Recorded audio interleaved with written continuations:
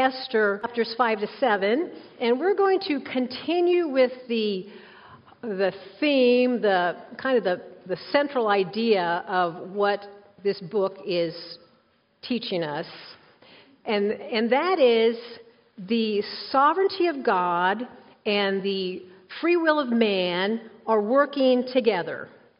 And we can look at this story and it's just hilarious, but I want to, as much as we can, because we know how it ends, to be able to walk with Esther and Mordecai and Haman through these chapters and try to have some empathy relating to what they are going through emotionally, because they don't know the end of the story, because it's just emotional packed. It's just, to see the depth of the trust, the instability, and going to that verse, Romans 8:28, that all things work together for those who love the Lord and are called according to His purpose. It's all things. And so He's always working. We're never outside His care, His providence. We're in His palm of His hand. We're in Him. He's in us. It's just He's got us. We're in the kingdom. So there's never any time where we're outside of His care. And yet we act like that a lot, especially when there's a crisis coming on. We just like a knee-jerk reaction, like, oh my gosh, what's going on? The bottom's falling out. And I want us to be able to, I know me personally, but sometimes it's just an aging maturity thing. We've been through a lot, and we've learned that, well, he got me this far in life, he'll probably figure this out too. But I think we live in times where it's going to get bad out there. It's going to get bad out there. It's getting bad out there. I'll just say that. It's getting bad out there. And we need to own the fact that He's in charge. And so we believe in God, but we don't always practice that we believe in God. I said it last week. We respond to life like we're atheists sometime. Where's God? I don't know. He's not, why is He not showing up? He's there. So let's go ahead and dig in here to chapter 5 and really put ourselves in Esther's place. We ended last week with her resigning herself. If I perish, I perish. She's saying, I'm probably going to die. I'm probably going to die. But you know what? That's okay. I'm going to be obedient to Mordecai. He's commanded me to do this, to go before the king. And I know what it takes. I know what it means. There's like nobody can approach the king unless he summons you.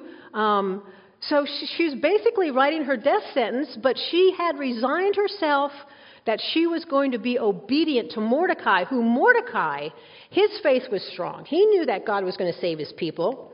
He knew that. He believed in the promises. He knew that beyond a shadow of a doubt. How that was going to happen, he had no clue, but he was resorting to the fact that somehow maybe we need to go through Esther to the king. So in verse 1 of chapter 5, it's on the third day of just fasted, 3-day fast. Esther put on her royal robes and stood in the inner court of the king's palace in front of the king's quarters while the king was sitting on his royal throne inside the throne room opposite the entrance to the palace. Boy, do we like opposite, what are those called? What are those called? Those little prepositional phrases, where they're on and in and all those things. This is like a string of those. But it's giving us a picture of what's going on. She's preparing herself to go see the king. She's preparing herself spiritually. She's fasting and she's praying. She's preparing herself emotionally by being a part of community, by having the Mordecai and the people fast and pray, the women that she lived with in the palace fasting and praying. There's an emotional support with that when you put are like-minded and on the same task. And she gets herself ready physically by putting on her royal robes and getting all dolled up to just really catch the attention of the king. And then she goes and she stands where the king can see her. He's on his throne, on the throne room, opposite the entrance to the palace. He's out there, hanging out, no telling what he's going to do, what kind of mood he's going to be in. But she's going to do this. She's going to follow through with it. Philippians 2, 4-8 says this. Let each of you look not only to his own interests, but also to the interests of others. Have this mind among yourselves, which is yours in Christ Jesus, who, though he was in the form of God, did not count equality with God a thing to be grasped, but made himself nothing, taking the form of a servant, being born in the likeness of men, and being found in human form, he humbled himself by becoming obedient to the point of death, even death on the cross. Christ submitted to the obedience of God the Father, even to the point of death. This is a Christ-like mindedness that we are told to have the same like-mindedness today. To be obedient, even if it means death. Job says, though he slay me, I will serve him. How many of us really live life like that? We can when things are going well, but when we're looking death in the face, and he's calling us to be obedient and to trust and to step forward in faith, this was a turning point for Esther. She could have stayed in her little palace with all her luxuries and stuff like that and just said, no, I'm just going to, she's been there 5 years living like this. A closet Jew. She didn't have to come out, but she took a stand and she chose. So this is where she's at. So I don't think she's at a point where she's fearful. I think she's at a point where she is grounded in the fact that she is going to trust Mordecai, or trust being obedient, the law of being obedient to Mordecai, who was in charge of her, to just go ahead and just be vulnerable like that. So she stands. Now this king, Ahasuerus, we already know he's a wild party guy. He's full of himself. He's just, massive wealth, massive fame, huge kingdoms he's in charge of. One historical account I ran across of him is that he can be in a bad mood. He had a loyal subject, very loyal subject, come to him, history tells us, and request of him that his oldest son be relieved of military duty. Bad day. Ahasuerus having a bad day. He takes that son, slices him in half, lays him out there, and made all the army walk between it. So, that's probably several other stories regarding it. We know what happened to Vashti, right? So, he's unstable. So, very unpredictable. But we know whom we believe, right? We know the sturdy faithfulness of Christ and his promises. So when he sees her out there, he also knows that she is risking her life to come and see him. She knows that, Just so happens, I don't think he had a lot on his agenda, because the story goes on like this in 2. And when the king saw Queen Esther standing in the court, and she was probably drop-dead beautiful like we know, she won favor in his sight. And he held out to Esther his golden scepter that was in his hand, and she approached and touched the tip of it. And the king said to her, "What is it, Queen Esther? What is your request? It shall be given you, even to half of my kingdom." Boy, must have been a good day. Half his kingdom? Is he really thinking now, or is he just so sexually enamored with this woman that he's just going to, I'll give you anything. You're just so gorgeous. And we know from Proverbs 21:1, the king's heart is a stream of water in the hand of the Lord. He turns it wherever he will. So isn't that reassuring to know? The king's heart, the leader's hearts, are like a stream of water in the hand of the Lord, and he turns it where it needs to go. He asks her, "What is your request?" And I think he's just, true to his nature, just carelessly saying, "Hey, half my kingdom, whatever it is." Now, at this point, Esther is faced with a decision. Wow. Half the kingdom? Do I really have to obey Mordecai? This is pretty cool. Half the kingdom. Was she tempted? I don't know. Many of us would be tempted. We know Christ was tempted by Satan with the kingdoms of the world after he had fasted for 40 days. But she wasn't. She was determined. She was grounded. She had a faith that knew that she had to do, and her people, she has identified back with them and willing to identify publicly with them now. And so she was on a mission. She was grounded in her faith. So, Esther's request. What is your request? And Esther says, if it please the king, let the king and Haman come today to a feast that I have prepared for the king. And the king said, bring Haman quickly so that we may go to Esther's and that we may do as Esther has asked. So the king and Haman came to the feast that Esther had prepared. Obviously, he didn't have a lot on his agenda that day, right? Because it's like, okay, let's go right now. Let's get we're headed over. We're going to go hang out with Esther. But you notice, I also want you to notice as we go through these chapters, the timing, the pacing of it all. There's a quickness, there's a rapidness, there's a sleepless night. I mean, time is an important element in all that. So, like he's dropping everything, if he had anything that day, and get Haman, we're going to go over to Esther's and be a part of her feast. So she's there, and he asks her again, what is your, and he does it a little bit different this time in verse 6. And as they were drinking wine after the feast, the king said to Esther, what is your wish? It shall be granted you. And what is your request? Did you guys pick that out? There's two things he's asking about here. Now, did he think the first request was, hey, come to lunch? I don't think so.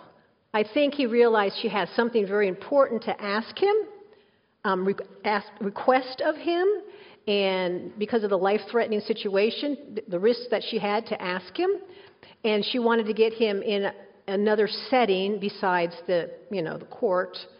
But now you can see how he's starting to soften with her. God's totally in charge of this, but through Esther. So what is your wish and what is your request? And again, he reiterates it again, up to half of my kingdom it shall be fulfilled. And then Esther says to him, if I have found favor in the sight of the king, then she answered, my wish and my request is, if I have found favor in the sight of the king, and if it please the king to grant my wish and fulfill my request, let the king and Haman come to the feast that I will prepare for them tomorrow, and I will do as the king has told me. So she's setting this guy up big time. But meanwhile, we can see how God is softening his heart and even wanting to even just shower more things upon Queen Esther than, because a wish. What is a wish? A wish, I looked up the words and it was like, it's a real tight thing. I don't know if I'm going to be splitting hairs or not, but you guys, you can play around with it. Because when she answers him finally, she separates the two. A wish is a formal request from an inferior to a superior. A wish, okay? I can say, I wish for $1 million, kind of, Yeah, that'd be nice. Or I wish for, I don't know, blah, blah, blah, blah, blah. I wish I don't have to go to the oral surgeon today and get an implant. How about that one, right? Which is true. The request, though, is you're asking somebody to do something for you. So do you see there's just a slight difference of a thing in there. A wish is almost like, it may not happen, but a request is something like, I really want this to happen. And you could request something of somebody from like a peer, but a wish is an insubordinate person asking a superior person for something. You can throw all that information out if you want to, but it kind of makes for some thoughtful things there. So he's getting very generous here. She delays it another day because her request is enormous. What she is going to ask the king is on the verge of pretty much impossible. She's going to ask him to reverse an irreversible law because it was a decree. It was stamped with the king's thing. You don't just change it. You just don't take an eraser to that. It cannot be changed. It is also a law that's been put into place that was sponsored by the most powerful man in the empire under the king. Haman sponsored this. Okay? Plus, if it was possible to reverse it, it would cost the king 10,000 talents. So it was going to be expensive. The king already had his eyeball. He didn't know what he had signed it to, what population people or how many. He really doesn't know what he'd done. But he was looking at 10,000 talents in his coffers. And he would have to say goodbye to that. Plus, she would have to reveal her hidden Jewish identity, risking a backlash from him because she had deceived him for 5 years at this point. This was a huge request, okay? So she delays it another day. Did she get a little bit nervous about it or not? I don't know. Maybe the fact is that he gave another wish in there, maybe, whatever. But whatever it is, God's in charge, okay? She's also demonstrating meekness. You know, O king, if it finds favor with you, if it pleases you. This is a meekness in a woman is something that Esther knew the king he likes that. He liked his women meek because he didn't like Vashti standing up to him. So she was actually playing into the king and letting him feel like, don't we do this with our husbands? Make them feel like they're in charge. Because she says stuff like, if you find favor and if it pleases you, O king. She was making him feel like he's in total control of his fate. Well, yeah, I feel good. If I don't feel good, I don't have to fulfill this. But I feel pretty good about this. Twice now, he has publicly, because there's people hanging around them all the time, publicly told her he will fulfill the request. He would lose face at this point if he doesn't do it, right? Setting him up. Verse 9a, Haman went out that day, glad of heart. Asked him to come back the next day, and he goes home, and he's just so joyful. What a great thing. It was just me and the king and the queen, and I get to come back, and he's just on cloud nine, hop, skipping and everything, and he's just feeling on top of the world. His star was rising to unparalleled heights now. He's going to be like, yeah, he's right up there. And then what happens? Don't you just love this? He sees Mordecai, and Mordecai is not bending down to him. Everybody else he's walking home, and he's so joyful, and all these people are bowing and everything, and then there's Mordecai. And the bottom drops out immediately. I know. Don't you just wish you could see a face like that? Just total devastation. It drops out of the bottom. And he was filled with wrath against Mordecai. Nevertheless, Haman restrained himself and went home. Now, I don't think Haman restrained himself. I think God restrained him. I really do. I think God put a little thumb on him to keep him on a leash and control the wrath that was about to happen. I don't think he was capable of restraining his emotions, if you really want to know. He was all over the place. Worse than a woman, just all over the place. So he restrained himself and went home, and he sent for his friend and his wife, Zeresh. And it's interesting, his wife's name, Zeresh, what does it mean? It means disheveled. Wouldn't you be disheveled if you were married to someone like Haman? So he gets them together, and he tells them, he recounts to him all the things of the splendor. He names them out. All his riches, the number of sons he has, all of his promotions and his honor the king has bestowed on him, all of his advancements and all of this stuff, and even that he had lunch with them. And Haman says to the queen, and said, even Queen Esther, let no one else but me come to feast with them with the king. And I'm coming back tomorrow. And tomorrow also. Verse 13, yet all this is worth nothing to me as long as I see Mordecai the Jew sitting at the king's gate. He lays we call it all or nothing thinking. You know, it can be all going good and then one thing's bad, everything's terrible now. All or nothing thinking. Not a good way to think.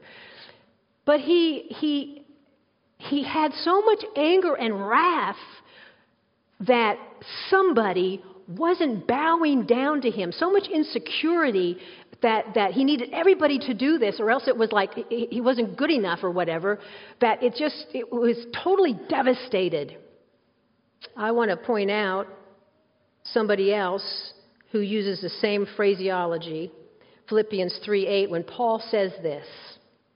After Paul lists all the things that he's done, all the accomplishments that Paul has done, he was the rabbi of the rabbi, he was this, he was the best Pharisee, whatever, scribe, whatever, all that education, everything that he had. He was a Jew's Jew.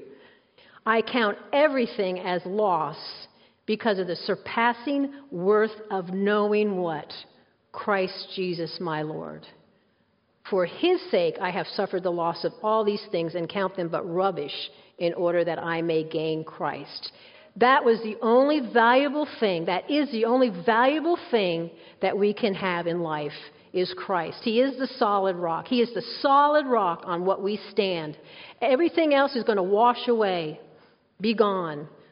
Sand, wash away. Nothing else is stable but him alone. Haman, talking to his family, his wife and his friends, in verse 14, then his wife says, and all his friends say, well, let a gallows 75 feet high be made in the morning and tell the king to have Mordecai hanged upon it. Then go joyfully with the king to the feast. This idea pleased him, and he had the gallows made. Okay, went from a devastating to happy, devastation, happy again. Okay, 75 feet high gallows. Now, we already know that a gallows is that stake in the ground, and they put a guy on it and pull their legs down, right? And it goes up through their body, through their throat. Takes a while to die. 75 feet. We're not going that way. We're going to go this way. 75 feet, marked off by me this morning, is from here to that door, to the back wall of the sanctuary. Not outside in the foyer, but from here to that back wall. So if you take a stake from there, and if we pull it up, that's what we've got. And we've got probably scaffolding or whatever around it, because you just don't pick one of those things up and drop it in a hole. You had to get them up there somehow. So this was a huge thing built. Why was it so high? So everyone can see that Mordecai didn't bow down to Haman, and this is what happens to you if you don't bow down to Haman. Now, these words are very interesting because we're going to get to that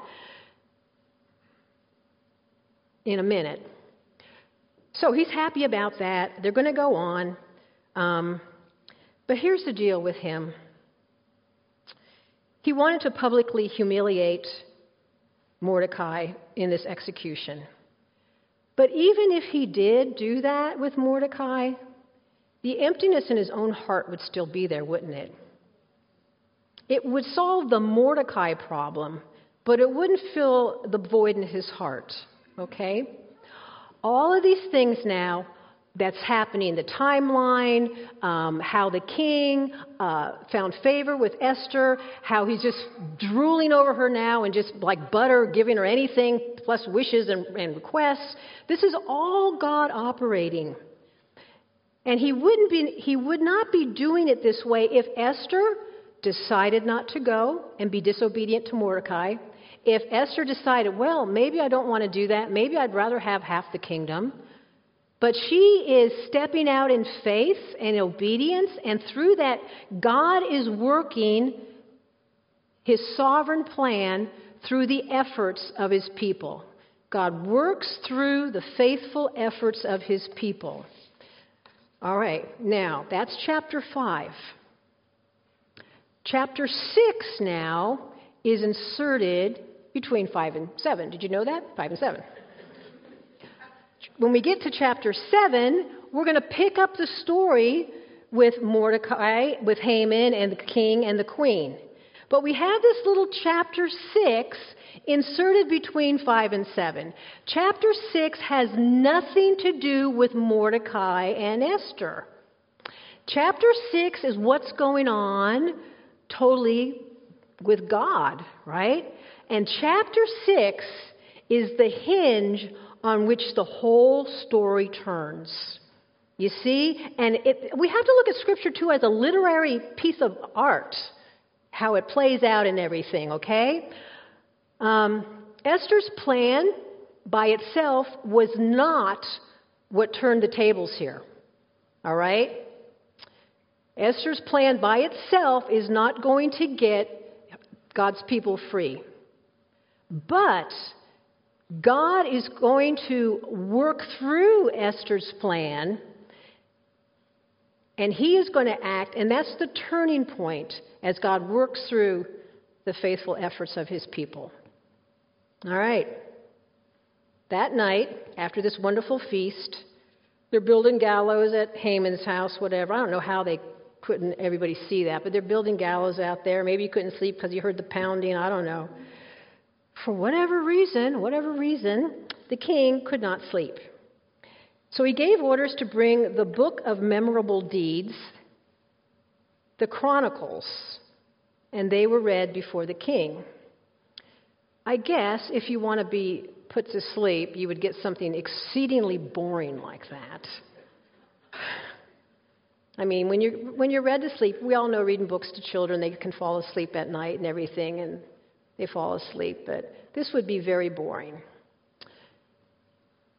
And it was found written in the Chronicles how Mordecai had told about the king's eunuchs who guarded the threshold and who had sought to lay hands on the king. And the king said, as he heard this, what honor or distinction has been bestowed on Mordecai for this? The king's young men who were reading to him at this time around here said, nothing has been done for him. Isn't this remarkable? What a wonderful coincidence. What a lucky break, huh? No. This is the sovereignty of God. A remarkable example of God's providence here, okay? The king could have had picked from a dozen plus different things to fall asleep. He could have had a massage. He could have had a hot salts bath. He could have had the dancing girl. He could have had anything. But he gets this silly book out, and it just so happens we turn to this page, and it just so happens it comes to the king's mind that he cares about some common subject. He didn't care about people like that. Who would care less about people like that? But God put him in his heart. Well, what did we do for him? Well, nothing. Oh, that's not going to look good on the Chronicles that this thing happened, maybe. He's always thinking about himself. We know that for sure about this guy. It's not going to look good that I didn't do anything about this, so we need to do something for something like, we have to make good on this, okay? Did you guys know that God has a book of remembrances? Yes, he has a book of remembrances. It's found in Malachi 3:16. Malachi, the last book before the 400 years of silence. Then those who feared the Lord spoke with one another. They're talking. And the Lord paid attention and heard them. And a book of remembrance was written before him of those who feared the Lord and esteemed his name. They shall be mine, says the Lord of hosts, in the day when I make up my treasured possession, and I will spare them as a man spares his son who serves. Then once more you shall see the distinction between the righteous and the wicked, between one who serves God and one who does not serve him.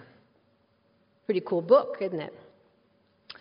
So we have the book of remembrance there. We've got the Chronicles here of all the wonderful things that King Ahasuerus was doing in his kingdom. And he's going to make do on this. Impulsive. This king is also very impulsive because it's like, verse 4. And the king said, who's in the court? He can never do anything without asking somebody. Did you ever notice that too? He just can't make a decision. What do I do with Queen Vashti? What do I do with her? What should I do about this, So who's out there in the court? I need some counsel on this. And so they go out there, and who's lurking around there is Haman, because he just cannot wait to tell the king, we're going to, I want this guy hung up here, this Mordecai cat, on the gallows. And so Haman was just there, and he was about to talk to the king about hanging up, executing Mordecai. And the king's young men come in there and say, he hasn't let him come in. Verse 6. So Haman came in, and the king said to him, before I get to that, I want to point out the timeliness of this. It's a timing thing. It's timing. It just so happened, the timing. Just so happened, timing. Who's there? Haman. Nobody else is there. Whatever. What's Haman got on his mind? It's just a timing thing. God created time. He manages time. Haman's there to execute Mordecai, and the king is there to honor Mordecai. How ironic. This book is filled with irony, isn't it? It's easy to see God's hand working all things together when we see good things happen, It's more difficult to see God believing that God is working all things together when only bad things are happening. But we need to trust him all the time, no matter what is happening, because Paul makes it clear that all things work together. Not one thing, but all things work together. So any one event that you take out of isolation isn't going to make any sense to us. But all things are what come together for the ultimate wisdom of God. So here we have, as we go through this chapter 6, we're seeing this major piece in there that Mordecai and Esther were not even aware of happening. So in our lives, too, things go on behind the scenes we're unaware of. But it's one of the things that comes together with all the other things for our benefit. All right, so back to the chapters here in 6. So Haman comes in, and the king asks him, what should be done to the man whom the king delights to honor? Think in his head, there's a little bubble in his head comes up, and he's thinking to himself, who else could he be talking about but me? Big head, big head, big head, big head. And he says, O king, for the man whom the king delights to honor, and isn't this interesting what he pulls out? Let royal robes be brought, which the king has worn. You want to dig in my wardrobe? And the king's okay with this. This is the thing that gets me, okay? And the horse that the king has ridden, and on whose head a royal crown is set.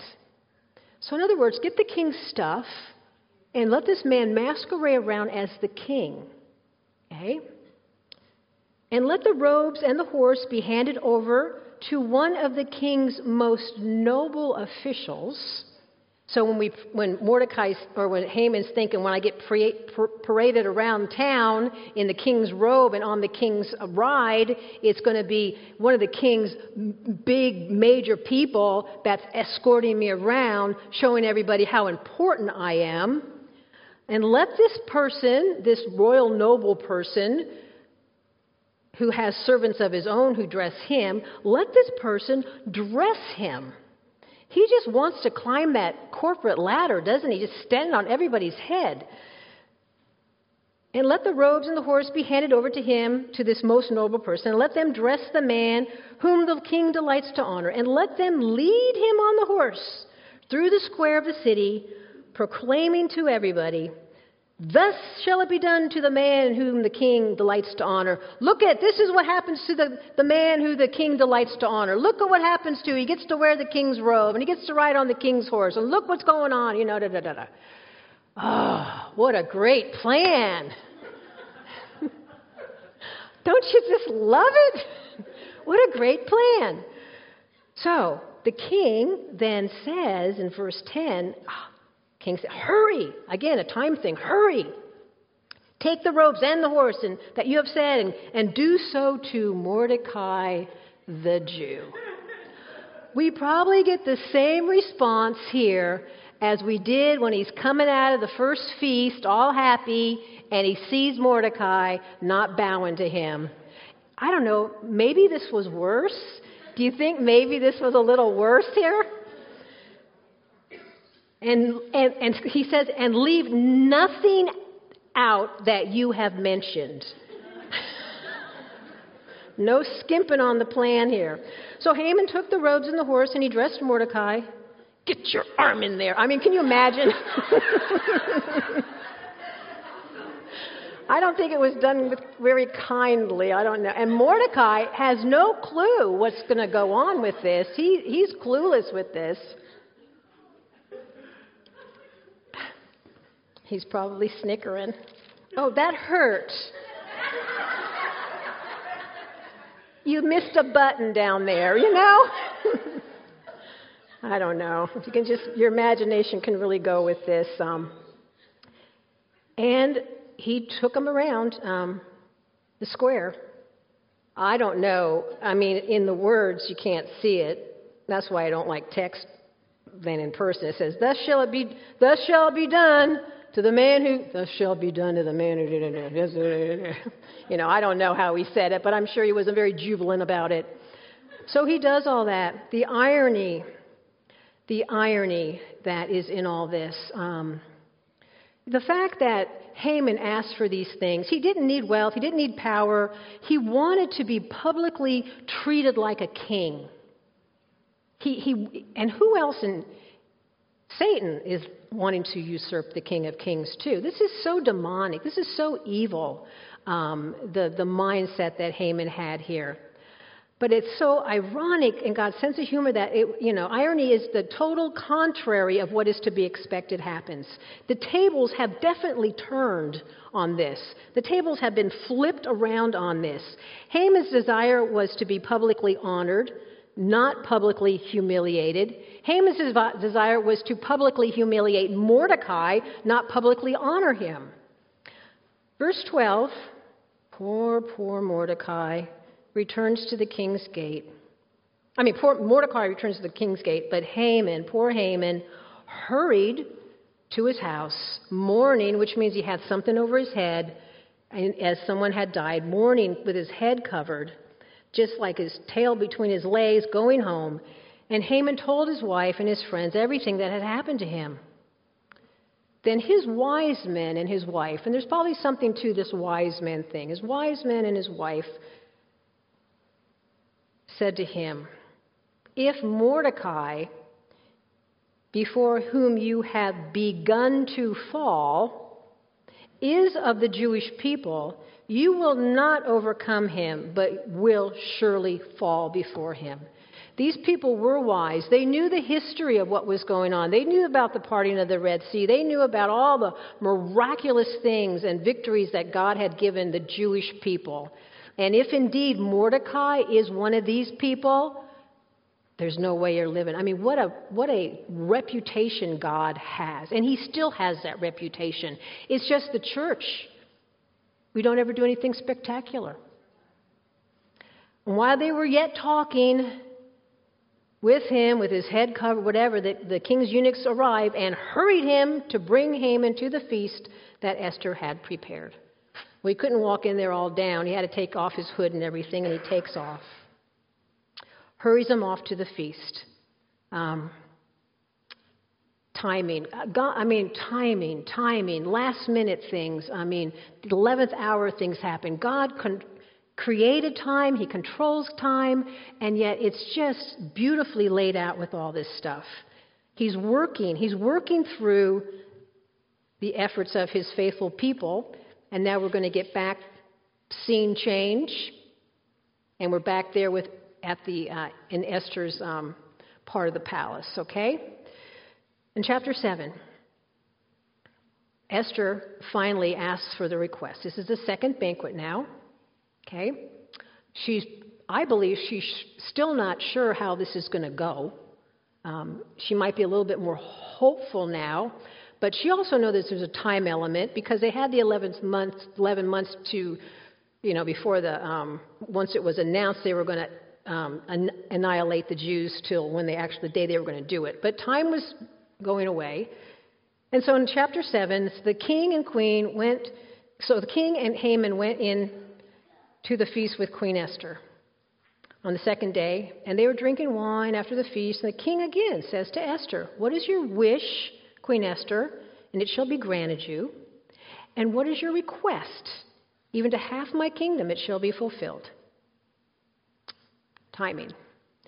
Then Queen Esther answered, "If I have found favor in your sight," which the answer to that is yes, "O king, and if it please the king, and so if she's found favor in the sight of the king, anything that has to do with Esther is going to please him. That's connected like that.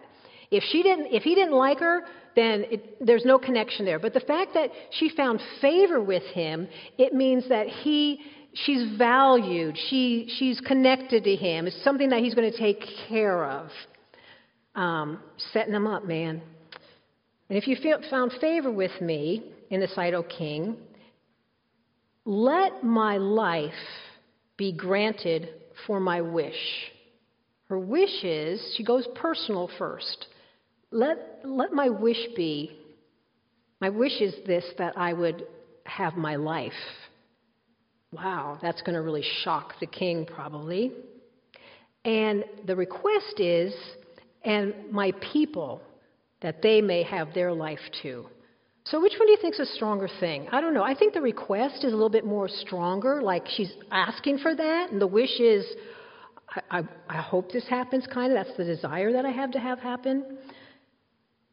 And for we have been sold, I and my people, identifying with God's people. She's taken a stand here. She's not in the closet anymore. And she quotes here from the edict, to be destroyed, to be killed, and to be annihilated. His words in the edict. You think it's clicking up here now? Sound familiar to the king? If we had just been sold merely as slaves, men and women, I would keep silent about this. For our affliction is not to be compared with the loss to the king. Wow, bombshell dropped right in front of Haman. He knows what's happening there. He gets what's going on there. But let's take a sidestep and just look at what's happening with Esther in this moment. She has identified with the Jewish people after 5 years of concealing it. To be able to do that, successfully hide her nationality while she was living so intimately with these pagans, she must have broken every single law in the book of Moses. Laws for ritual cleanliness, laws for eating kosher food, laws for times and seasons to celebrate of Thanksgiving, fastings, prayers in public. She was blended in completely to the pagan culture. This is coming to mind. I'm going to tell you this. When I was in high school, I was a believer, but I didn't act like one. And when I went to my